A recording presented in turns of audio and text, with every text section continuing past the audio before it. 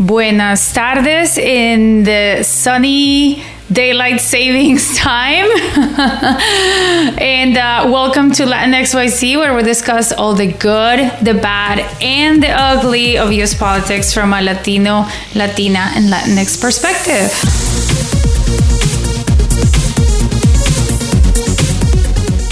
My name is Clemencia Herrera, and I am the founder of Moira Studio, an advertising agency that works with the Latinx community to promote political and advocacy campaigns. Again, hola Clem. Hola. And I'm Cecilia Del Cid, environmental and social justice practitioner, Latin American, immigrant from Guatemala, community weaver, also working on media. So we are on our third part of the Women's History Month series, and we've already heard from two amazing Latinas that are in office. So they went through it and the challenges they faced to get to where they are, which were not few. And so to put this all into context and to prove that their experience is not anecdotal or isolated, and sort of to address some of the comments that we've been hearing on social media, we have someone very special here who is bringing us the facts. In a way, you could say that we brought the big fact guns. Because today we're very, very, very excited to have Amanda Hunter, Executive Director of the Barbara Lee Foundation. Thank you so much for joining us today. Thank you for having me on. It's great to be here.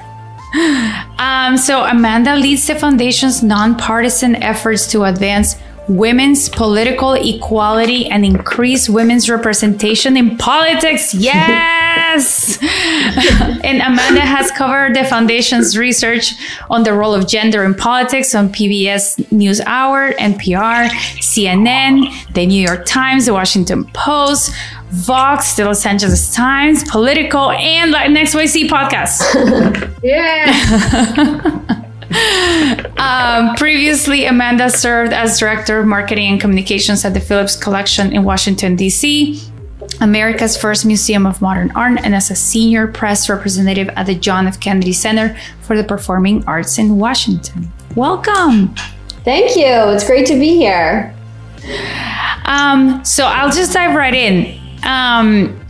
So I met Amanda at a presentation that she was giving on a report on the challenges of women running for executive office. And as she was going through the report, I went through all of the emotions. I was frustrated. I was angry. But I was also glad that these things were brought into light.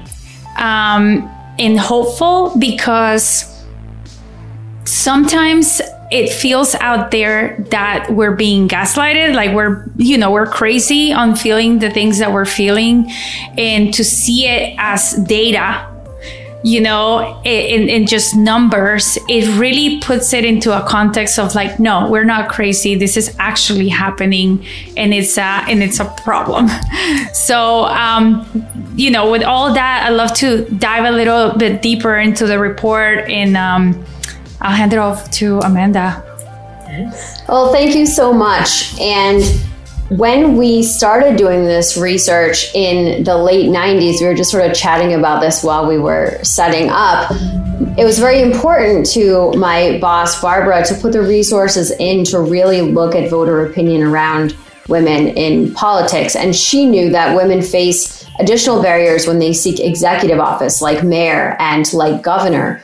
And at first, some people sort of doubted that these are proven biases that people have. They said things like, oh, that's outdated. Those things don't happen anymore. And so it is certainly very helpful that most of the studies that we do are a mix of qualitative and quantitative research. So we do focus groups all over the country, and then we do a survey. And so we're really able to dig into what voters think. And as I'm sure you've both seen, sometimes voters don't even know that they have bias until they start talking, and then you hear it come out in different ways. So it's very important to my boss, Barbara, not just to identify the obstacles, because that's discouraging, but to give women candidates actionable tips to overcome some of those barriers. Because until we can get more women and women of color elected and change the system by having more voices at the table, we have to work within the existing system, even if sometimes it is very discouraging. Yes, and that's what I loved about the report too, because it said, it had parallels, like these are the biases and issues, and these are the ways that messaging can be adapted to remedy that. Some of this solutions messaging was also frustrating to me. But, it is a start, and it's a way that we can maybe like wiggle ourselves into, conversations that we need to be into. So thank you for all the work. Oh, thank you. And this won't surprise either of you or any women of color who are listening, but what we found repeatedly throughout our work, and we've been doing this for more than 20 years, is that gender isn't the only factor that impacts voters' views on women running for office. The norm in politics in the United States for decades has been straight, white, and male. And as each of these characteristics start to change, obstacles to election can become more numerous. And in our last study, we asked voters to picture a governor, and a majority still pictured a man. It's something that we call the imagination barrier. Some voters just haven't seen women in certain roles and can't imagine it. The good news is, as we see more women running for office and serving in office, it breaks down that barrier in voters' minds. And what I really like to think about is the next generation that is never going to remember a time that there weren't more women and more people of color in politics front and center, and are going to have completely different attitudes when they get to the voting booth. Yeah, I dream of that day. Because it really feels like, this generation is, the past generation, this one is being like trailblazers, we're definitely, there's the first woman to do this, there's the first woman to do that. There's a lot of firsts, at least in my lifetime, that very proud of, but obviously also, man, it's 2022. So I don't know if you have any sort of top lines that, maybe we can do some deep diving into from the report. Yeah, I'll just tell you that what we had talked about initially when I gave you a presentation was sort of our greatest hits. And a lot of these are themes that come up throughout our research and throughout our work. We have something that we call our essential guide on our website that anybody can go and read and download. And that really is a deep dive into all of this research that looks at executive office. What we find again and again is that the higher standards that voters have for women, and especially women of color, tend to be around two things in particular: qualifications and likability. Men running for office can really just release their resume and people take for granted that they're qualified. I'm sure that you've all seen that before. But for women have to work twice as hard to prove that they have the right accomplishments, and even more so when they're seeking executive office. So for a Latina running for office, she will likely have to prove to voters over and over again, not only did I hold this position, but here's what I accomplished in this position, and here's what makes me qualified to run for this office, where men can just say, I held this position, and people think, great, he's probably qualified. So women really face that additional burden in proving that they're qualified. And then the other piece is likability. Voters say, and we've seen this for many years, that they will not vote for a woman if they don't like her, even if they believe that she's qualified. But the same is not true for a man. And how many times have you heard people say things like, oh, he's kind of a jerk, but he can get the job done? And some men who are celebrated for maybe being a little rough around the edges or grumpy have much more leverage from voters to act that way than a woman. I'm sure that we've all heard women described as all kinds of things that men are not. And so many ways women are walking a tightrope around likability, because voters have a very I'll know it when I see it kind of attitude. They want women to dress well, but not too fancy, to use humor, but not too much humor, to take credit, but to also share credit. And that can be, frankly, exhausting sometimes to navigate for women, when men can just go out there and kind of say whatever they want and not worry about their hair, their outfits, their tone of voice, their shoes, all of those other things. Yeah, or you can, people want you to be strong and sort of commanding, but you also can't be bossy or too opinionated or hysterical if you kind of use, your tone of voice to kind of be forceful. It's like, it is exhausting. It's not just exhausting for, women running for office, but obviously, when you're running for office, you are on the spotlight and people are sort of just dissecting and analyzing every single one of your moves. So it's even more exhausting, I'm sure, because you're on the spotlight all the time. You need to keep walking this tightrope of, I don't know if I'm doing this right, or are people reacting the right way? And these are things that we discuss, with our clients in many meetings, and that's why it's a little frustrating to me. But I guess, my question is like, will this change? Are we, how long are we going to have to keep walking these tight ropes?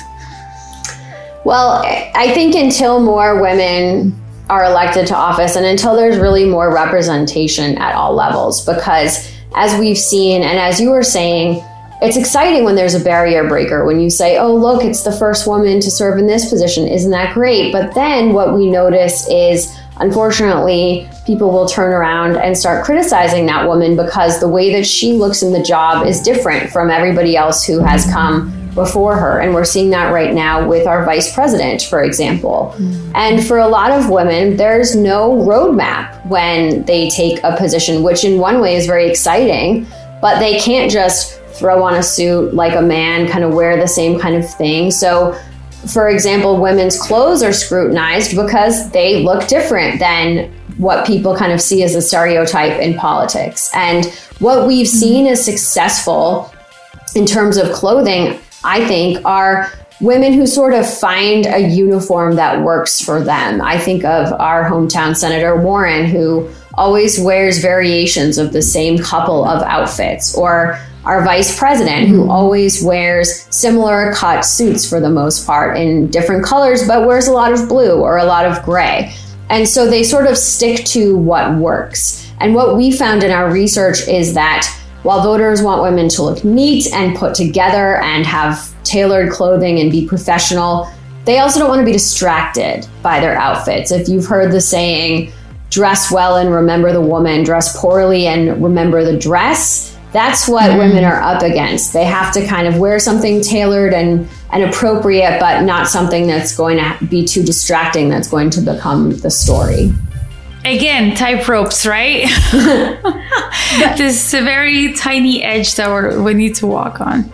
It's true, because you think people want women to look neat and put together, but then if a woman looks too groomed, then they start to think, is she really doing her job? How does she have so much time to be getting her nails done? And why does she look so perfect? So it is very much a tightrope. What we have found, though, is that authenticity really resonates with voters. And I think that's been a big opportunity for women, especially in the last 5 years, that women are running for office and showing up as their authentic selves. And I think at the end of the day, that resonates more with voters than trying to fit into some kind of a box if that's not who someone really is.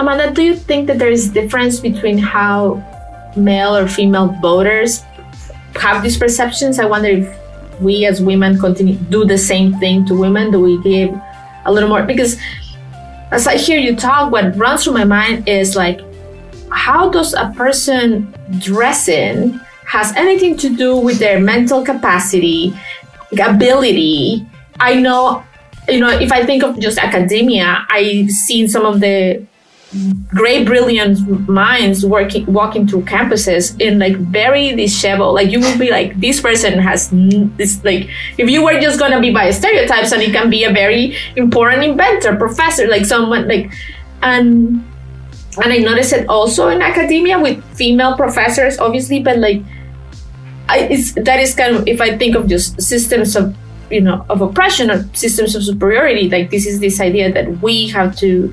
women have to demonstrate what you said, work twice as hard. Like, how does what I choose to wear, like me having a bad sense of fashion, does not limit what I have in knowledge and expertise? Like, some people are just bad at fashion. Yes. So look at Bernie Sanders at inauguration. I mean, that became a meme with his big mittens. I don't think a woman would be celebrated for having the same kind of nutty professor aesthetic, if you will, that Bernie Sanders is really celebrated for.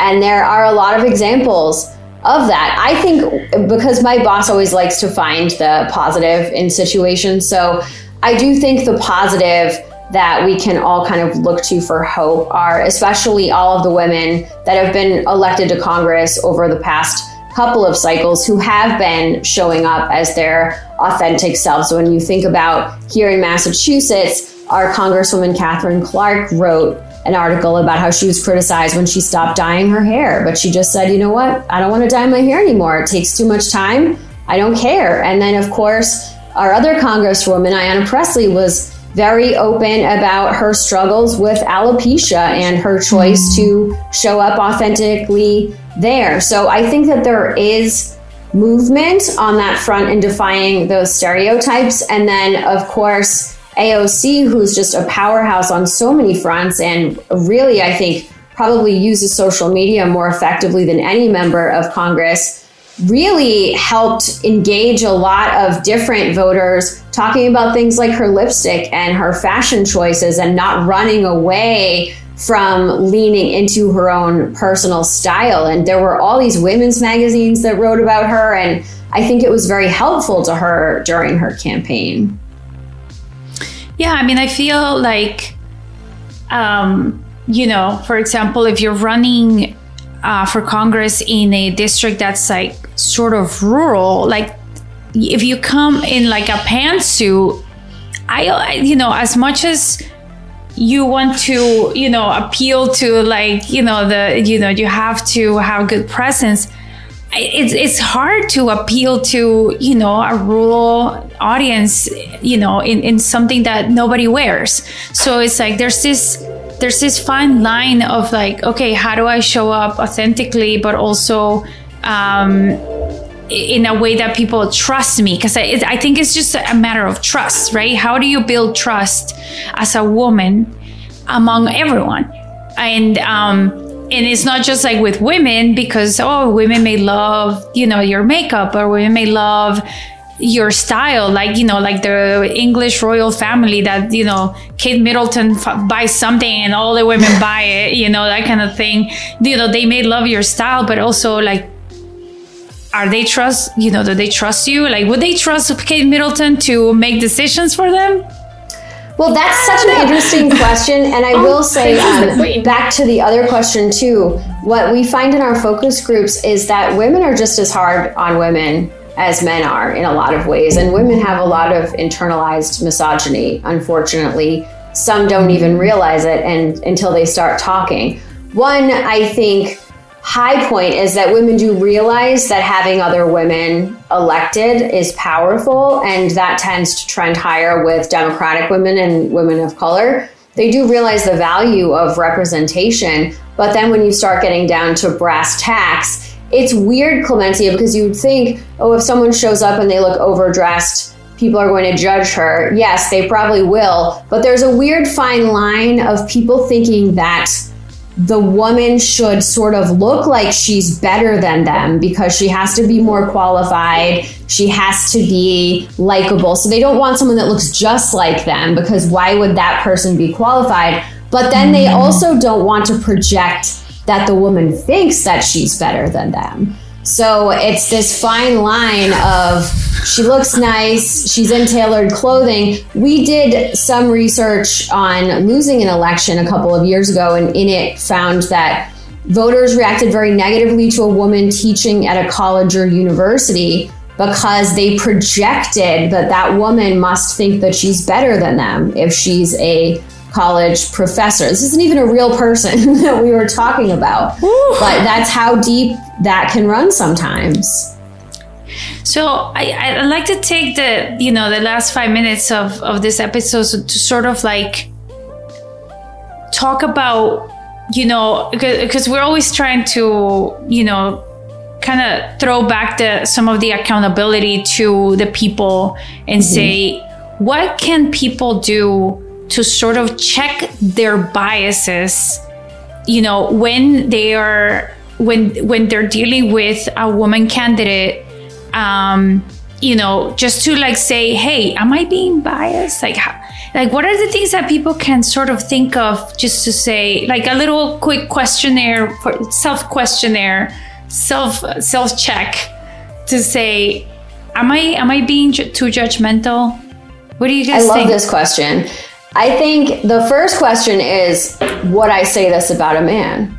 Because a lot of the things, thinking about clothing, would I say this if Bernie Sanders showed up in kind of a disheveled outfit with mittens on? Would I have the same criticism for him? I was talking to a man after one of the presidential primary debates, and he told me that he thought that, I think it was Senator Klobuchar, quote, had a meltdown on stage. And I said, had a meltdown? I didn't see any meltdown. Tell me more about that. And it was because she didn't sort of shake someone's hand afterwards and chat with them. And I said, would you say the same thing if Mike Bloomberg had done that? Would you say that he had a meltdown? And you could just see the guy's face change, because of course he would have a different standard for Mike Bloomberg than he would for Senator Klobuchar. So I think it's helpful to first ask, would I say this about a man? Would I say this about pick a man in politics? And then also, would I say this about a white person if it's a person of color that they're talking about? Because we know that with voters, women of color have different permission structures with some voters in the way that they express themselves. So I think it's important to also ask those questions. Yeah.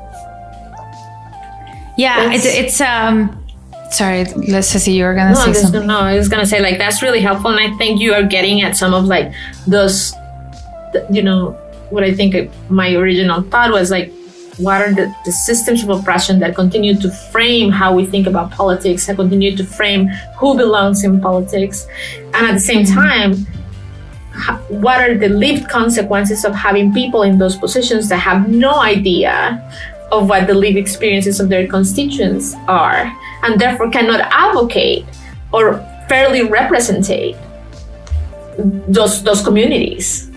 But we as a community continue to not recognize those characteristics in members of that have some of those identities that that have been oppressed. I mean, so we've talked about this before in this podcast, how many Latinos don't trust other Latinos. They think that they're corrupt, or they think they are unqualified. And so you add to that gender, and then it's like it's the most hard, rocky, impossible road that you could ever imagine. It's like it multiplies. And so it's really interesting to hear from data, and also just like the way that you guys collected the data, in which it wasn't just like people's opinion, or like women's opinion. You were actually measuring how people felt about governors, or what they pictured. And Council Member Esmeralda, in the last episode, she said something very interesting, which she said, you can't be what you can't see. And that was just such a interesting, and to the point that you made about, if women can't picture themselves in these positions of power, they're going to eternally judge we're going to eternally judge ourselves.